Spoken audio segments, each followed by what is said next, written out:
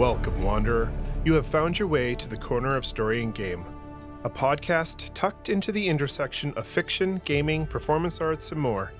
Here, we sit down with directors, writers, designers, voice actors, and all kinds of people to talk about the power of storytelling and the craft of writing. I'm your host, Gerald Ford, and this week our table is graced by Joshua Rubin. Joshua is an interactive Emmy-winning writer, producer, director, and veteran of the entertainment industry with 20 years of experience in film, TV, video games, and XR.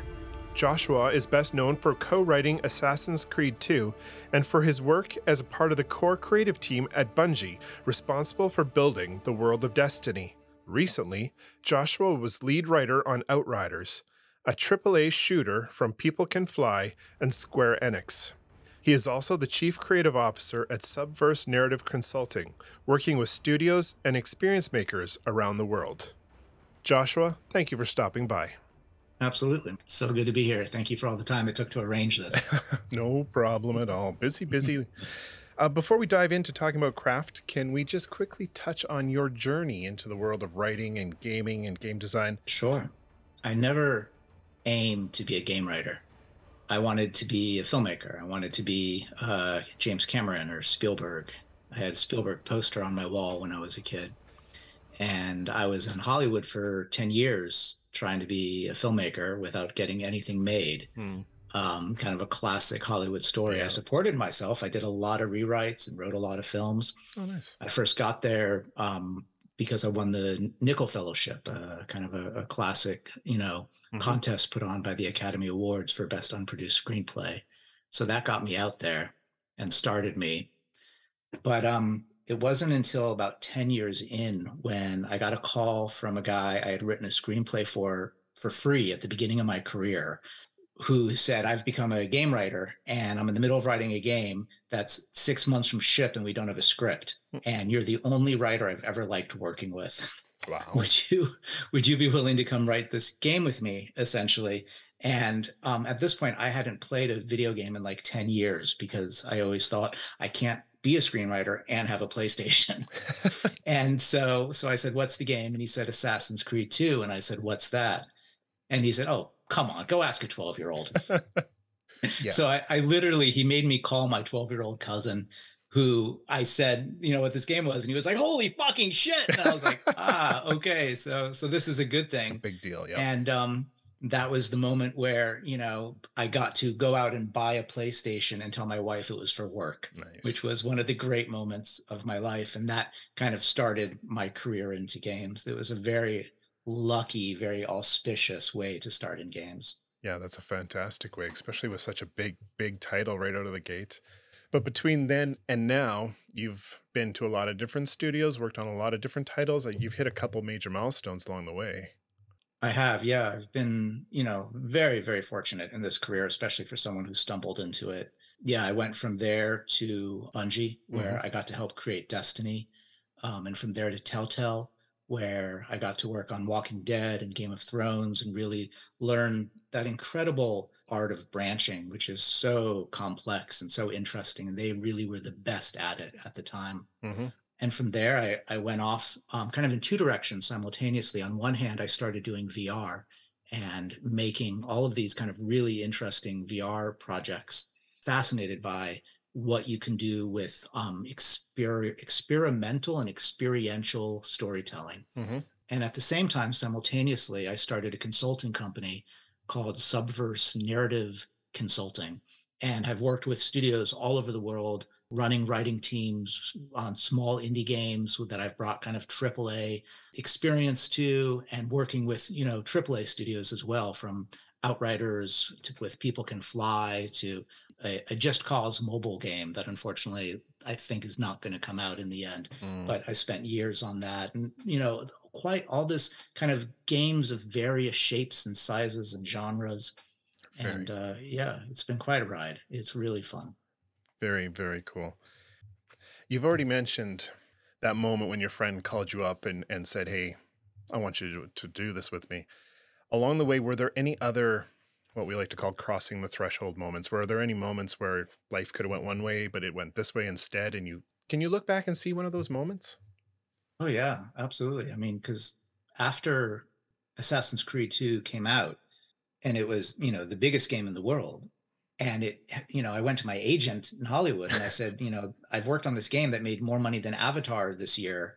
Is this going to help my film career? And he said, no, nobody in Hollywood cares. And so Wow. I had to figure out, well, what do I do with this?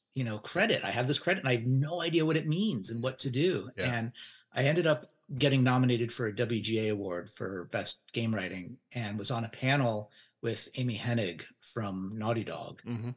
And she and I kind of hit it off, and she kind of took me under her wing and kind of mentored me in an amazing way that I'll forever be thankful for. And she's the one who really guided me and said, if you want to have a game career, you have to go to GDC. You have to go to the Game Designer Conference, Game Developer Conference, and talk to people, meet people, learn about game writing, because it is an entirely different art form than linear storytelling. Right. And so going to GDC was kind of mind-blowing and eye-opening for me, where I really realized, at nearly 40 years old, there's an entire new way of writing to learn here that isn't just about character and catharsis, but it's about player agency and branching storytelling and environmental storytelling, and so many more ways and tools to tell story with. Mm-hmm. And at the same time, I was also writing a TV show. And for the Sci-Fi Channel, it was a pilot that I had sold to them. And I had this moment where I had the pilot at Sci-Fi, and then I got offered the job at Bungie. Oh, wow. Through contacts that I had made at GDC. And I thought, what the hell do I do? Which way is my career going to go here? And my wife played a big role in it, because we had a 1-year-old daughter.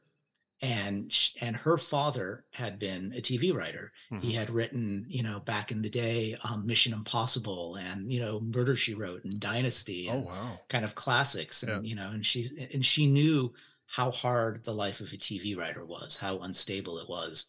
And here was Bungie, which was in an office building, with this 9-to-5 job. And I, at, age 40, had never had a 9-to-5 job in my life, but this was a kind of stability. It looked like it, at least. It was the illusion of stability. And there was also the excitement of moving to Seattle and doing something totally new. Yeah. And so I chose video games. Nice. And we took off and went to Seattle. And I did find myself at age 40 with a new baby, a house in the suburbs, and a 9-to-5 job. And I thought, okay, I guess I'm a fucking adult now.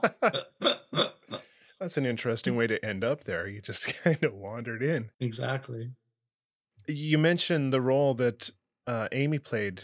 Is it important to find a mentor? I think that you are very lucky if you can find a mentor. I don't think our industry is set up for it. Gotcha. I think that the one way that it is that it has a very tiered system of jobs, right? You come in as a junior writer, you work your way up to writer, then senior writer, then lead writer, then narrative director. And so there's always someone above you. And if they're good at what they do, you can learn a lot. Honestly, if they're very bad at what they do, you can learn a lot. I've definitely been very lucky and had, some lead writers, when I was younger, who took me under their wing and, and said, this is why what you're doing is terrible. And this is what you're not looking at. And this is what you need to think about. And I've had some who've been very instructive, and I've had others who've just fired me and said, you don't know what you're doing. But from every one of those jobs I've learned, and I think a lot of it too, it was difficult for me starting at 40 in a new industry and feeling like I had already gotten really far in film.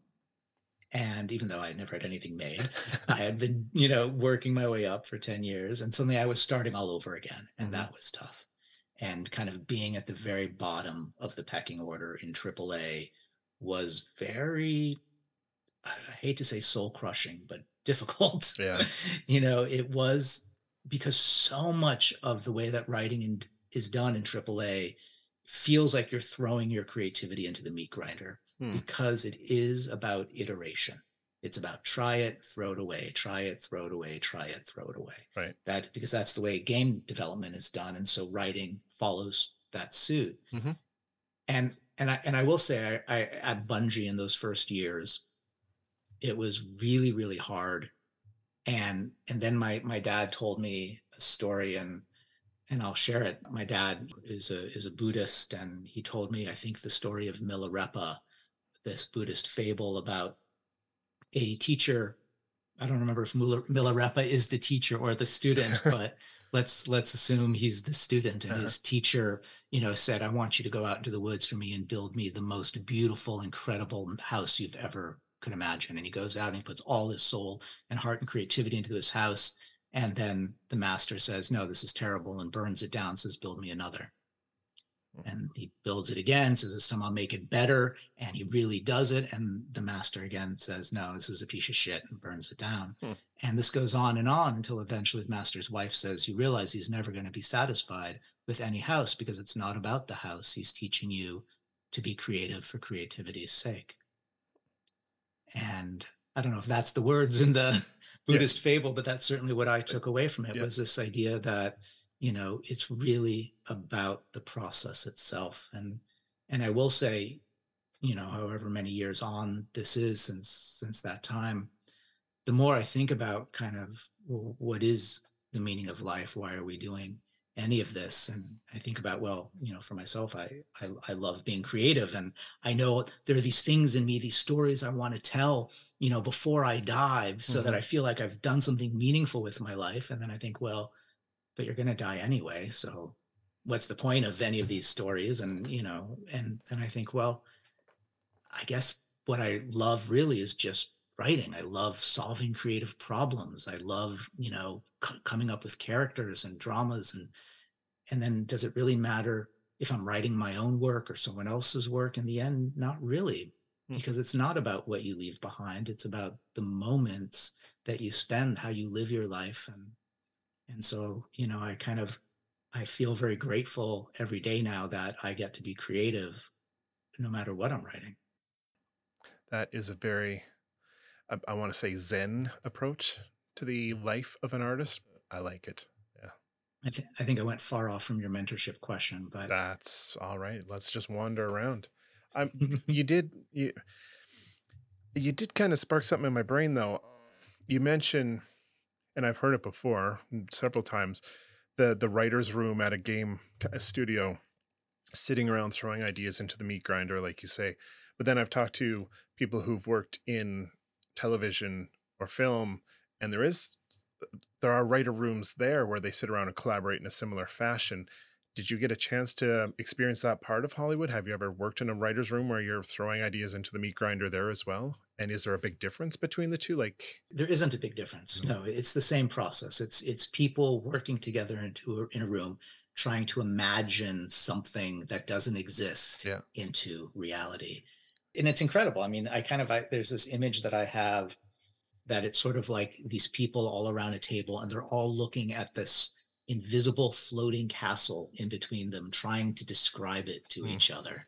And by slowly building it through words. I love that. Sounds kind of like sitting around playing D&D. Yes, it is so much like that. Yeah. It's so much like that. It literally is a D&D for a career. Okay, now I'm even more jealous. Okay, so Oh no. if you could reach back through time and offer one single nugget of wisdom, one piece of advice to the young Joshua before he started out on this journey, what would you Hmm. tell him?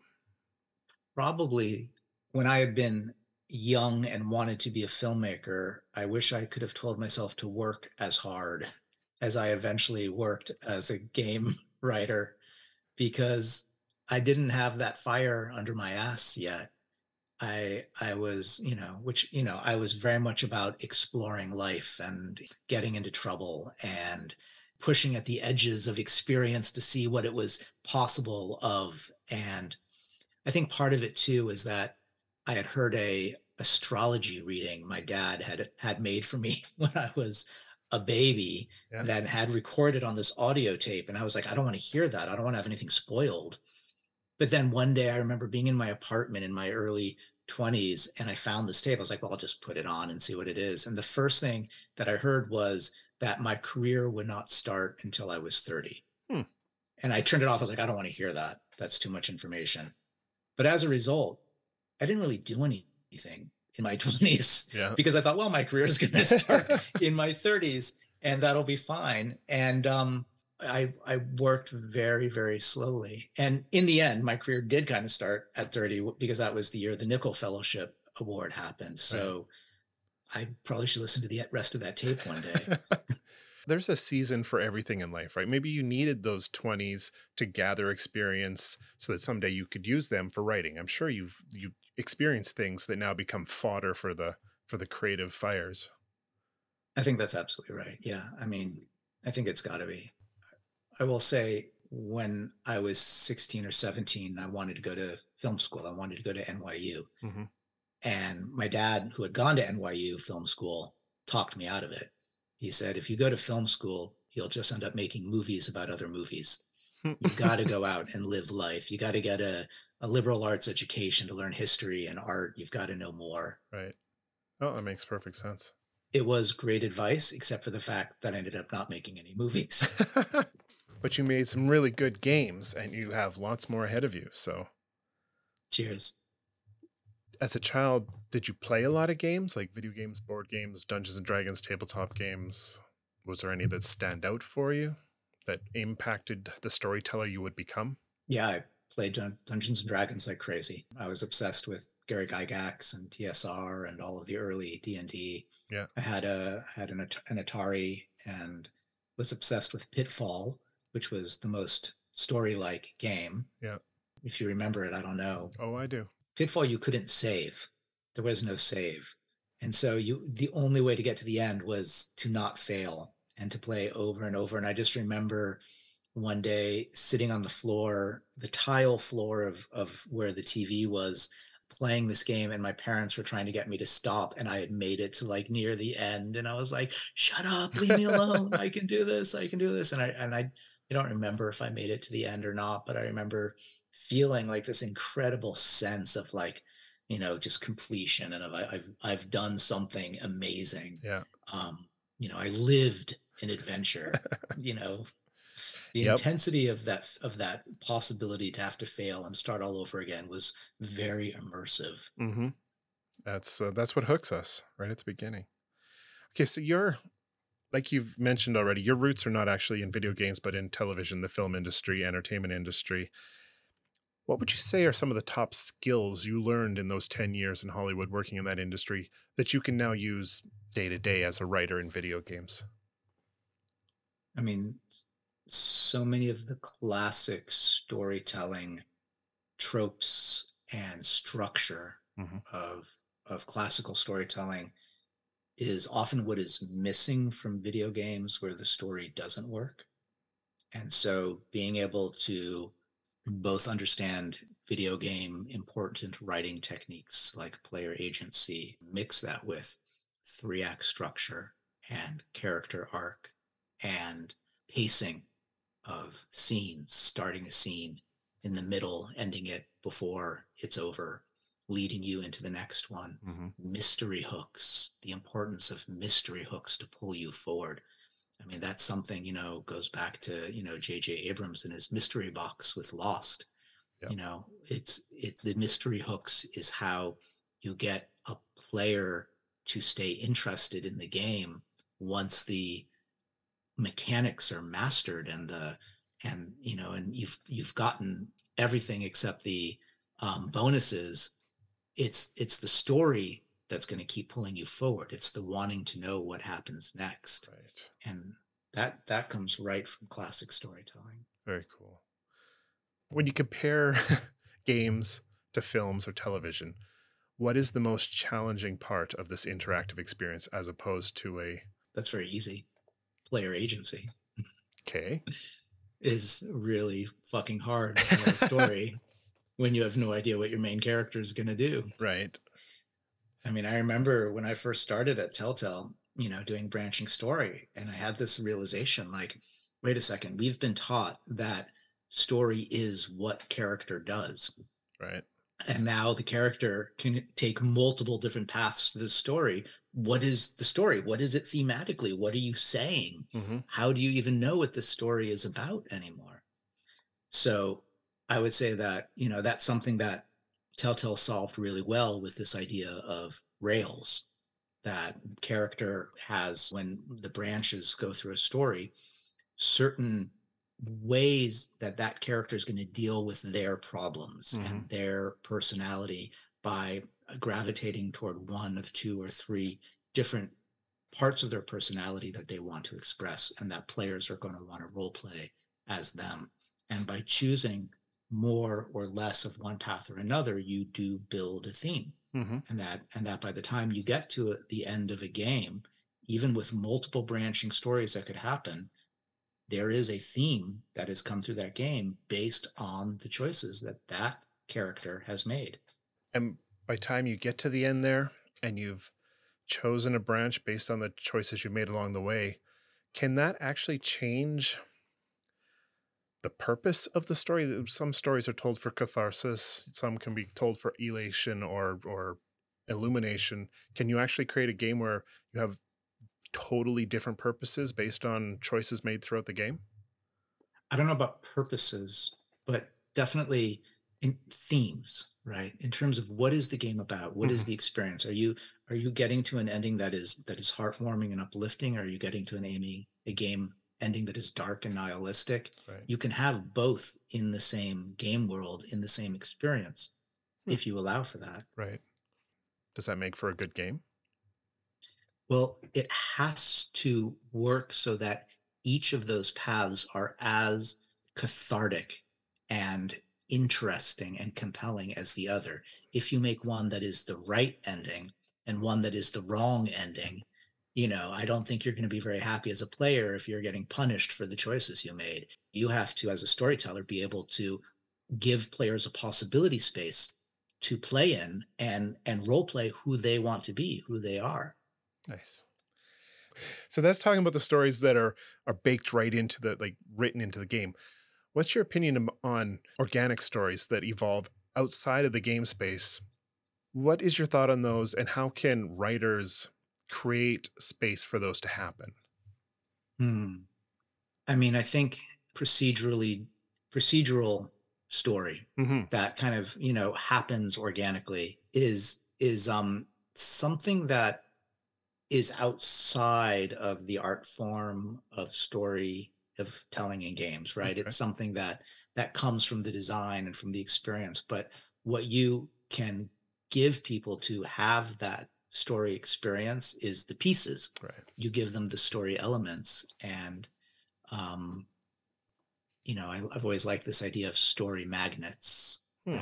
that there are kind of pieces in the game world that are going to draw you to them, whether it's big beanie in the distance that you're curious to know what it is and you're going to go on an adventure to see what that thing is, Right. or an object that you found in the game that has a compelling backstory that you want to know more about. And then you find another thing, then the stories connect and you're like, oh, I know something deeper about this world now. Hmm. And I think that you can give players these pieces of story that then they can piece together on their own and create their own story out of them without having to tell them a story. Nice.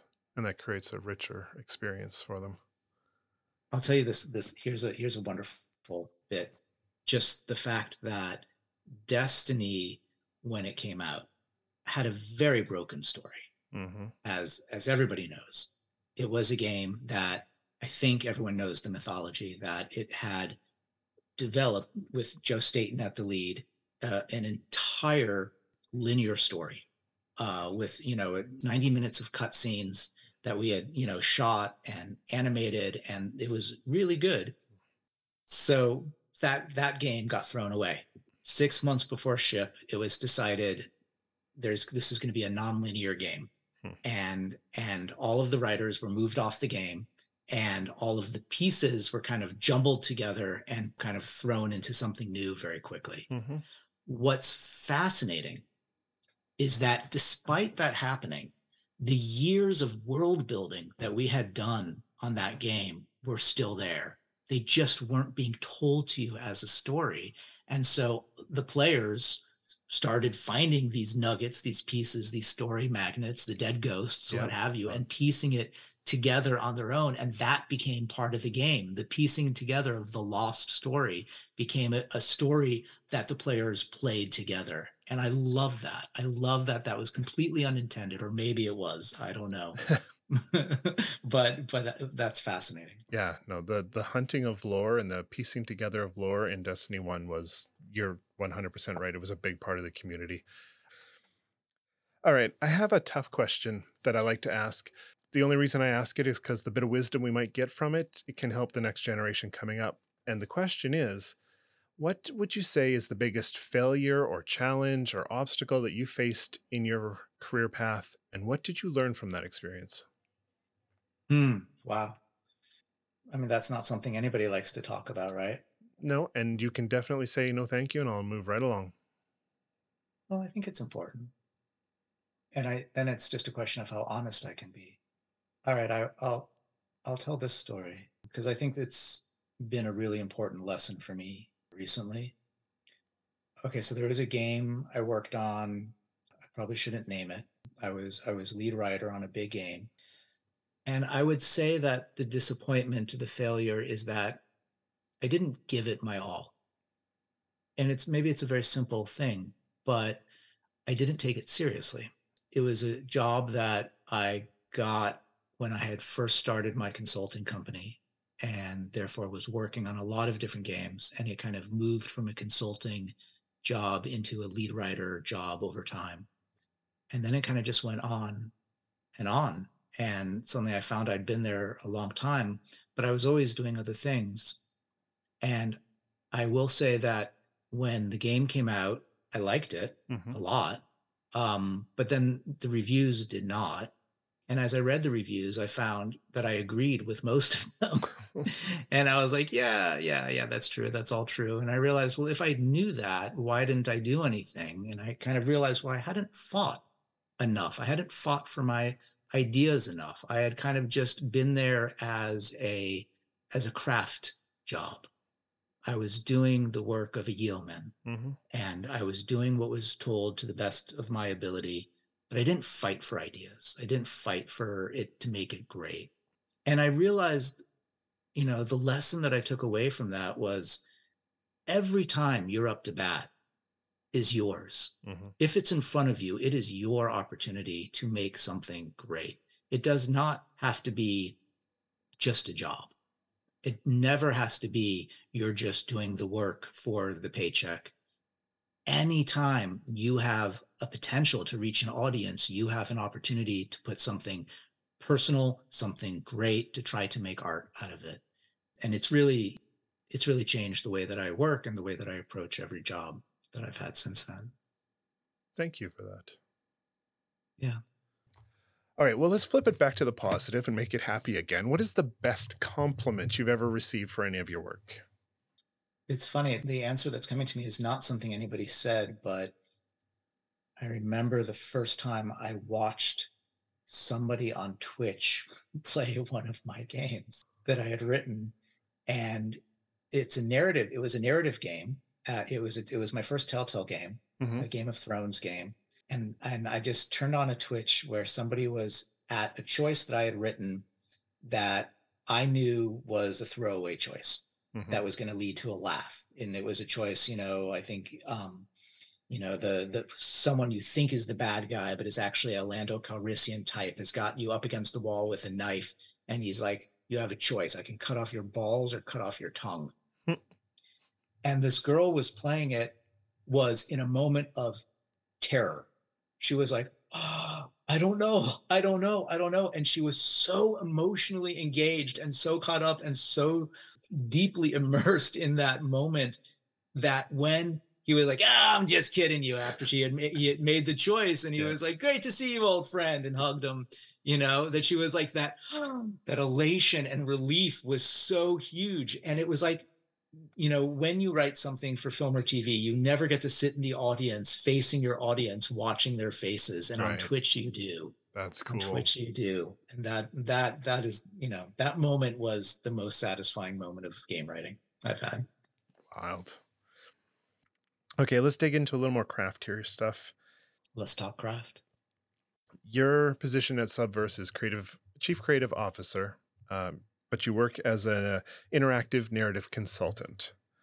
hmm So when you're brought in to help out with a developing game, what do you look at first? Walk me through that. It sounds like a really interesting position, role, job. So much of what I do is work with creative teams to help them improve what they have and to better tell the story that they're trying to tell. So I will go in and I will ask questions like, is the story that you think your game is telling actually coming through to your players? Right. Is the game hooking players with mystery that pulls them in, or is it just dumping exposition on them? Is there a main character who players want to inhabit and care about what happens to them and if they achieve their goals? Or is your main player character unlikable? Right. There's classic save the cat lessons you can bring into even the most small video game. Yeah. You can look at mission structure and think about, are you being sure that you're engaging your players with new mysteries with each mission played so that you leave them wanting to know what happens next as the core loop becomes repetitive? And is the game using all of the affordances that your mechanics offer to convey story? Mm-hmm. And does your game have an ending that's worth reaching, that is both surprising and inevitable? Does it bring you somewhere that makes sense and that you want to be, and yet that you never saw it going? Mm-hmm. There's so much that happens with game design where story becomes an afterthought, even when it's core to the experience, Right. because it's constantly in balance with gameplay. And so, what I love to do, even though I come in at different times and different places in the process of development, Mm-hmm. I love coming in when a game is really far along and the mechanics are locked in and the missions are locked in, and then story is like puzzle pieces, and it's like trying to figure out how to move the story around the existing game so that it supports what's there, and the game supports the story. And that kind of creative challenge is just one of my favorite methodologies. It's something I've loved to see, the way that story can change the meaning of the gameplay as you play. That's incredible. So let's talk about dialogue. I love dialogue. Dialogue's so much fun. Well, first of all, what do you think is a couple key elements of writing good dialogue?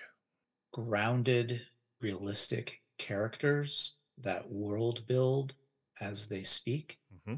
that are not just saying words, but the words are emblematic of the place that you have built around them for them to be in.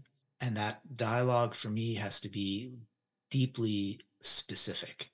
I want those characters to be unique, interesting, compelling, specific. I want the way that they talk to surprise me, for them to come up with turns of phrase that a person I know has never said before, that are weird and interesting and specific, is really important to me. Nice. I want dialogue that feels lived in, that feels like these characters have known each other, if they're characters that have known each other, Mm-hmm. that I want to hear dialogue that is telling me as much about the characters from the way they're speaking as from what they're saying. Yeah. So, from a technical craft point of view, are there tools that you recommend or that you like to use when it comes to fleshing out those characters so that you can really get inside their heads? So, when you're writing dialogue, you know all these things and you sense it, or is it just something you do intuitively? Yeah, it's just comes from reading a lot, watching a lot of movies, listening to people speak. Yeah. I don't think there's a key to it Mm-hmm. except your own bullshit detector. Perfect. There we go. Right? Yeah. No. Because when you listen to generic dialogue, you know it. Yeah. And when you listen to dialogue by characters that don't feel real and grounded, you float away. You stop paying attention. You want to hit X to skip. Yeah. Yeah. No, that's exactly it. There's your litmus test right there. On the topic of dialogue, I've been told by others that when it comes to making choices in like role playing games, dialogue choices, it's important that there be consequences for those choices, no matter how small or irrelevant it seems. How important do you think that is? Is that a big issue? Absolutely, deeply important. If a player doesn't feel that their choices have any weight or meaning, they'll stop caring. The choices that you make in a branching narrative are the gameplay. So whether if you're in a Call of Duty and you choose to play defensively or offensively, it's going to change your game. So if you go into a role playing situation and your strategy, and you're given a strategy to play and it has no effect on the outcome, it's deeply unexciting. So, and even if the choice is hey, you're in a bar, here's a glass, do you drink or not, Hmm. you're often given that choice. And if it's just do you drink or not and that's it and nothing happens, Yeah. then it's just a drinking simulator. But if it's, oh, well, this character actually has a drinking problem in their history, or a rage problem if they drink too much, Hmm. or they actually are looking for a weapon to smash over this person's head, then that choice is a lot different. So I don't know who would argue the opposite, No. that the consequences are not always important. But I will say I've come into so many games with branching narratives where the choices are not being respected by the game, That, where you're given a choice to do A or B. And if you do A, it goes forward. And if you do B, it says, well, you don't really want to do that and goes back to A anyway. yeah. So often that happens because it's a lot cheaper and it makes you feel like you pushed a button to do something, Right. but it's pointless. And I suppose that's kind of why I still bring that question up, even though I've heard the answer a couple times, is because you still see it. Like it's still being done. So, I mean, I would also go further to say that writing branching narrative is hard. mm, It's really hard. And it is an art that takes time to learn. And you have to study it, and you have to really spend time doing it because it doesn't come easily. And it's very easy to do badly. And I don't think it's because anyone is untalented. It's just that you have to see it not work a number of times. And you have to be simultaneously playing from the designer's point of view, where you're looking down at the map of choices and thinking that looks cool, also simultaneously in the point of view of the player who is only seeing one branch right. and is being told a story and having an experience. And that that is hard. That's really complex to do. And the key for people who are trying to break in and need to learn this is to just, Play a lot of branching games with your bullshit detector on and write notes about what works and what doesn't work and why. Then go back and watch the games on YouTube to see choices that other people made, to right. see where it where it worked, where the design was actually working, where your choices were meaningful and where they weren't, and figure out how it worked. Hmm. Break it apart. Good advice. I'm going to nerd out a little bit for a second here. Destiny 1. I understand you were responsible for hiding all those damn dead ghosts everywhere. That was me. Because I spent a lot of time looking for those things. I'm so pleased. I had so much fun doing that. Yeah. There was, so the story behind that is that it happened after the point where the game story had been thrown away and the writers had kind of been pushed aside, Mm. but we were still there and trying to figure out what to do next. And I kind of discovered that there had been this idea pitched for Dead Ghosts that no one had done. Hmm.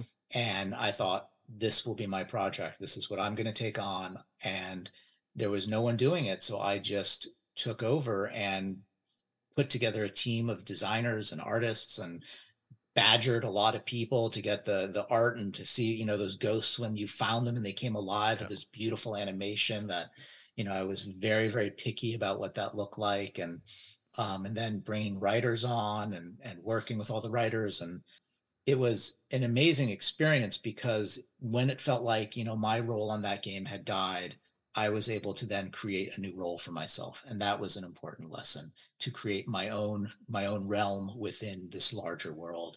And I think, kind of the cherry on the cake was that I got to then actually go and hide all of the ghosts. And that was the closest moment I've had to being a 5-year-old getting, in the video game career I've had was spending weeks running around finding hiding places That's throughout throughout the world of Destiny on all these planets. It's the same pleasure I get now putting scavenger hunts together for my kids on Easter. nice.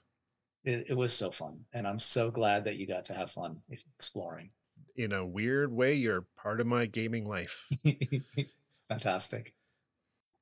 Okay, so still talking about world building specifically, Outriders. Outriders has some really compelling world building going on there. Whether you're talking about the story behind the colony ships or Enoch and the anomalies, what's your personal approach when it comes to world building? Do you start big and work small? Do you start small, work big? How do you Hmm. come at it? I think everybody is different. My own particular technique is just instinctual, which is that I start big. Nice. I start with big ideas. I see time periods. I see histories. I think, it comes from my liberal arts education and looking at the way epochs affect each other. I always start with the world and slowly move my way down to character, Nice. the characters who live in that world. Plenty of people will tell a story from the character's point of view and build the world out. To me, if I don't know where that character lives, where they're going, I don't know what the story is. To me, I need to imagine the world to life around them first Hmm. and give them a playground to play in. Yes. How do you make sure a world is compelling? Because we've seen hundreds of worlds in the last 30 years come and go. What's the secret sauce there? Sometimes I think it's about a high concept idea that makes it unique, Hmm. that makes it instantly memorable. Sometimes it's about a really good mystery at the core, something that just sinks its teeth into you and you want to solve, you want to know what that is. And I think, again, like I was saying before, with character, with world, it's specificity. What is unique about this world that because there's so many generic worlds. There's so much world building that is like, okay, let's take a little Blade Runner and mix it with a little Azeroth or what have you. And not that actually that would be kind of Yeah, interesting. no, legit. Um, but as much as possible, the voice in my head is always going to be, okay, I've seen that before. How can I make it different? Hmm. What's going to be unique about this take? And then that's in the mouth. Oh, well, what if? And the what if is where I get excited. And when I get goosebumps, I Mm, know that I found something that is new. right. And putting something new into the world is always really important to me. You touch on something I've read. Ira Glass, I think, said something once about a taste in developing artistic skills. You keep talking about the bullshit detector and trusting your instincts, and it sounds like you need to be able to develop that ability to sense when something's good or bad, and then figure out how to get good at making the good shit. But that sounds like an important part of the process, at least from what I'm seeing. Absolutely. That's really well said. I mean, I'm someone who never went to film school, never went to game school. I am entirely self-taught. So I don't recommend this path for everybody, but everything I know is from just watching movies, playing video games, something we all do already, Right. and developing taste. Hmm. And a lot of, my taste, I think, always gravitated toward things that were more indie, more realistic, more gritty, more grounded, European. I always, if there was something that was mass market, I would move as fast away from it as possible. Hmm. I didn't want to ever follow something that everybody else was following.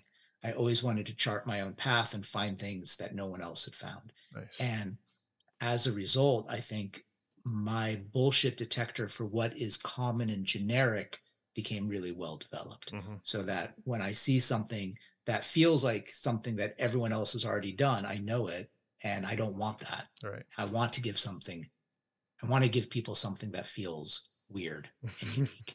Nice. So we've come to the question that rests at the core of this whole concept, this whole podcast, what I'm doing here. And that is, in my opinion, there's a magical sacred space at the intersection Mm. of game design, writing, fiction, novelists, all these things where everybody can just come together and hang out. What, in your opinion, is the common thread that holds all these people together? Hmm. I mean, isn't it the desire to be transported, to be taken out of the known world and shown something else, Mm, shown other possibilities? I think it's that, but then it's also tell me more about this world. Show me more about this world that I don't know.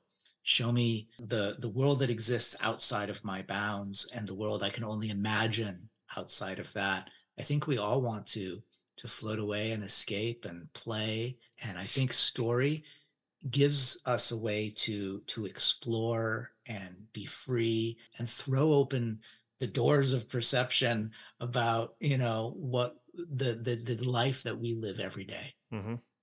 Our lives are very much the same, and we all look for change, and we want to see people change. We want to see stories of people changing. We want to see stories of people being challenged and growing, because so much of life is either not challenging or we're not growing, that when we see it and we understand what human life is capable of, it is both thrilling and terrifying. And games and good stories let us immersively experience that kind of challenge and growth and change that the best lives and stories have. Yeah, that's perfect. That's so taking what you just said there and the importance that that places on stories. What does that mean for the modern day storyteller and their role in society? Mm. I will, touch on something I started talking about at the beginning, which is sort of this question about the meaning of life and, what we're doing here. Mm-hmm. And I think one of the darkest nights of the soul I've experienced was kind of the period where I realized there was no meaning, that there is no great narrator in the sky. Mm, There is no such thing as meaning or purpose or a reason that we're here. mm-hmm. And what the fuck? Then what is this all about? Like, why are we doing any of this if we're just, you know, bits of amoeba flesh, brain matter that happen to gather and propagate? And what the fuck is this all about? Right. I will say that I think I came to an answer, for me Mm-hmm. at least, which is that we may not have an intrinsic meaning to life. Therefore, it is our responsibility as storytellers, especially, but as people, for each other to give each other's lives meaning, Mm-hmm. to tell each other stories that will give our lives meaning. I mean, that's what religion is. It's a story that gives our life meaning. Yep. And that's what so much of what we look for in life is meaning, something that doesn't exist unless we make it for each other. Mm-hmm. So that's our job as storytellers. That's perfect. Alrighty. We're getting close to the end here. I do like to do what I call the quick fire round because I'm so original.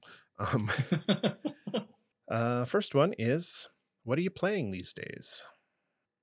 Just started Cheers of the Kingdom, like everybody else this week. Yeah, Hard not to. I love a good exploration game, creativity game. nice. Got my kids playing it with me. It's wonderful. Very cool. My kids and I are playing the Stanley Parable together. Hmm. Going back to that one, it is a deeply weird, deeply creative game that is all about waking up into a weird dream with a narrator narrating your story, but you don't have to do what the narrator says. Huh. And as you go against the narrator has to play catch up with you, and you find yourself in a war with the narrator to make meaning of this game. And it is genius. And I've probably spoiled it too much already. I will say it's a game best going into knowing as little as possible. Oh, that's It's also brilliant. very short and very cheap, and you should definitely play It's on the list now. I'll tell you what. That's why I ask these questions. I want my own list. I've got this huge it. list. What is your favorite game world? Video game, board game, doesn't matter.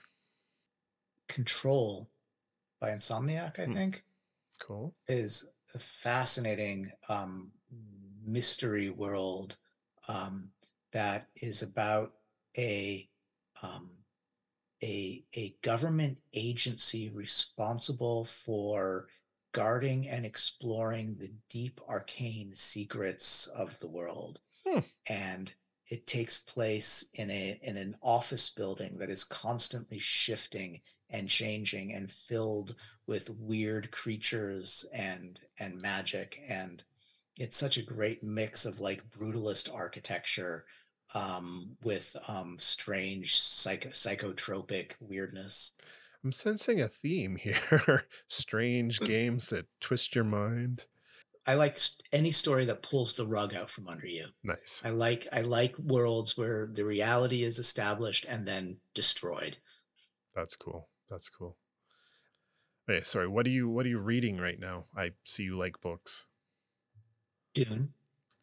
Never made my way all the way through Dune, so bit by bit, I Yeah. want to finally finish it before the sequel comes out, so I can be surprised. Nice. So I can be surprised by the text and not just see the movie. Yeah. Yeah. And simultaneously reading Neil Gaiman's first book, Neverwhere. Mm-hmm. That's Um, one of my favorites of his work, actually. Yeah, yeah, it's really good. Yeah. I'm halfway through, and Mr. Kroop and Mr. Vandemar are such wonderful Oh, villains. brilliant. And I'm reading it with my son, my 8-year-old, reading it out loud to him every night. And so I'm getting to do all the voices, all the British accents. Oh, wow. I've got Richard as sort of a Harry Potter, sort of a grown up Harry Potter, Oh. very very proper. And then Mr. Croop, he does this very high pitched, very evil voice. Wow. And Mr. Vandemar is just much more of a kind of a dumbcough on the side. It's so much fun. You could do some voice acting there. Yeah, That's sort of my dream job. Yeah. Oh, there you go. Yes. Those two characters, they get kind of dark for an 8-year-old. They're terrifying, but they're funny. And that's sort of his sweet spot. He loves scary and funny. Nice. Oh, cool. If you could sit down with any 4 people, living or dead, any time in history, and play a game, video game, board game, tabletop, role playing, whatever, who would those 4 people be, and what would you play? I mean, I would love to play D&D with Gary Gygax.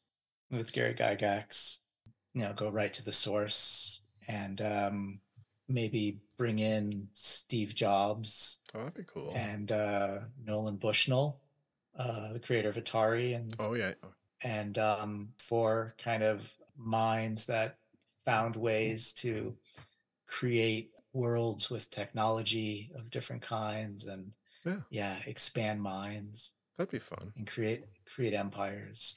Create empires of fun. Before we go, is there any current projects you're working on, or any business stuff that you'd like to promote or talk about really quick? I'm working on a huge game right now that I cannot talk about, but I'm so excited. I'm so excited to share it. I'm right in the middle of, the massive building of it. It's this huge AAA game. I'm working 70-hour weeks with a staff of 6 writers and teams of animators who are making the cutscenes as fast as I can write them, and then sending me the animatics to give creative notes on and edit. It's a huge game that is something that people already love, that is being made even better. And I cannot wait to share it. It's hopefully going to come out within the year. Well, I'm going to have you come back after it's out. You know that, right? That sounds great. I'd love to talk about it. Excellent. Okay, well, that is it. In case you want people to find you, where would they find you online? My website is subverse.org. Subversive verse is a good way to remember it. Nice. But it's subverse.org, and I'm on LinkedIn and Twitter under my name. I will have that in the show. There'll be links in the show note as well, so people can find you. Sweet. And check out your narrative consulting enterprise. And that's it. This has been a lot of fun. Thank you so much for sitting down and chatting with me. This has been fantastic. Yeah, thank you so much. It's been a wonderful conversation. I love getting to go deep into ideas, deep into craft, deep into deeper ideas than just video games. It's fantastic. Well, don't mind me while I go about putting up the chairs and wiping down the bar. A huge thank you to Joshua for such an intriguing conversation. And thank you for stopping by and listening in. As always, if you enjoyed the conversation, be sure to tell your friends, leave a review, and hit that +5 Vorpal subscribe button. I can't wait to share with you who will be here the next time you swing by the corner of Story and Game.